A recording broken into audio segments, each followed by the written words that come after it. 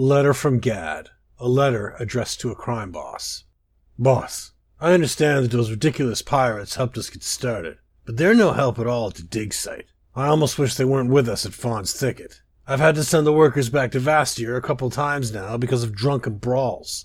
They keep getting offended because we were digging too loudly. One of them got themselves drowned in the surf by the entrance. How does a pirate drown in waist-high water?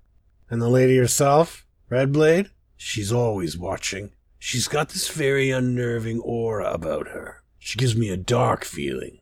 If you can get those sea dogs to hang back, we'll be down to the treasure a lot faster. Gad.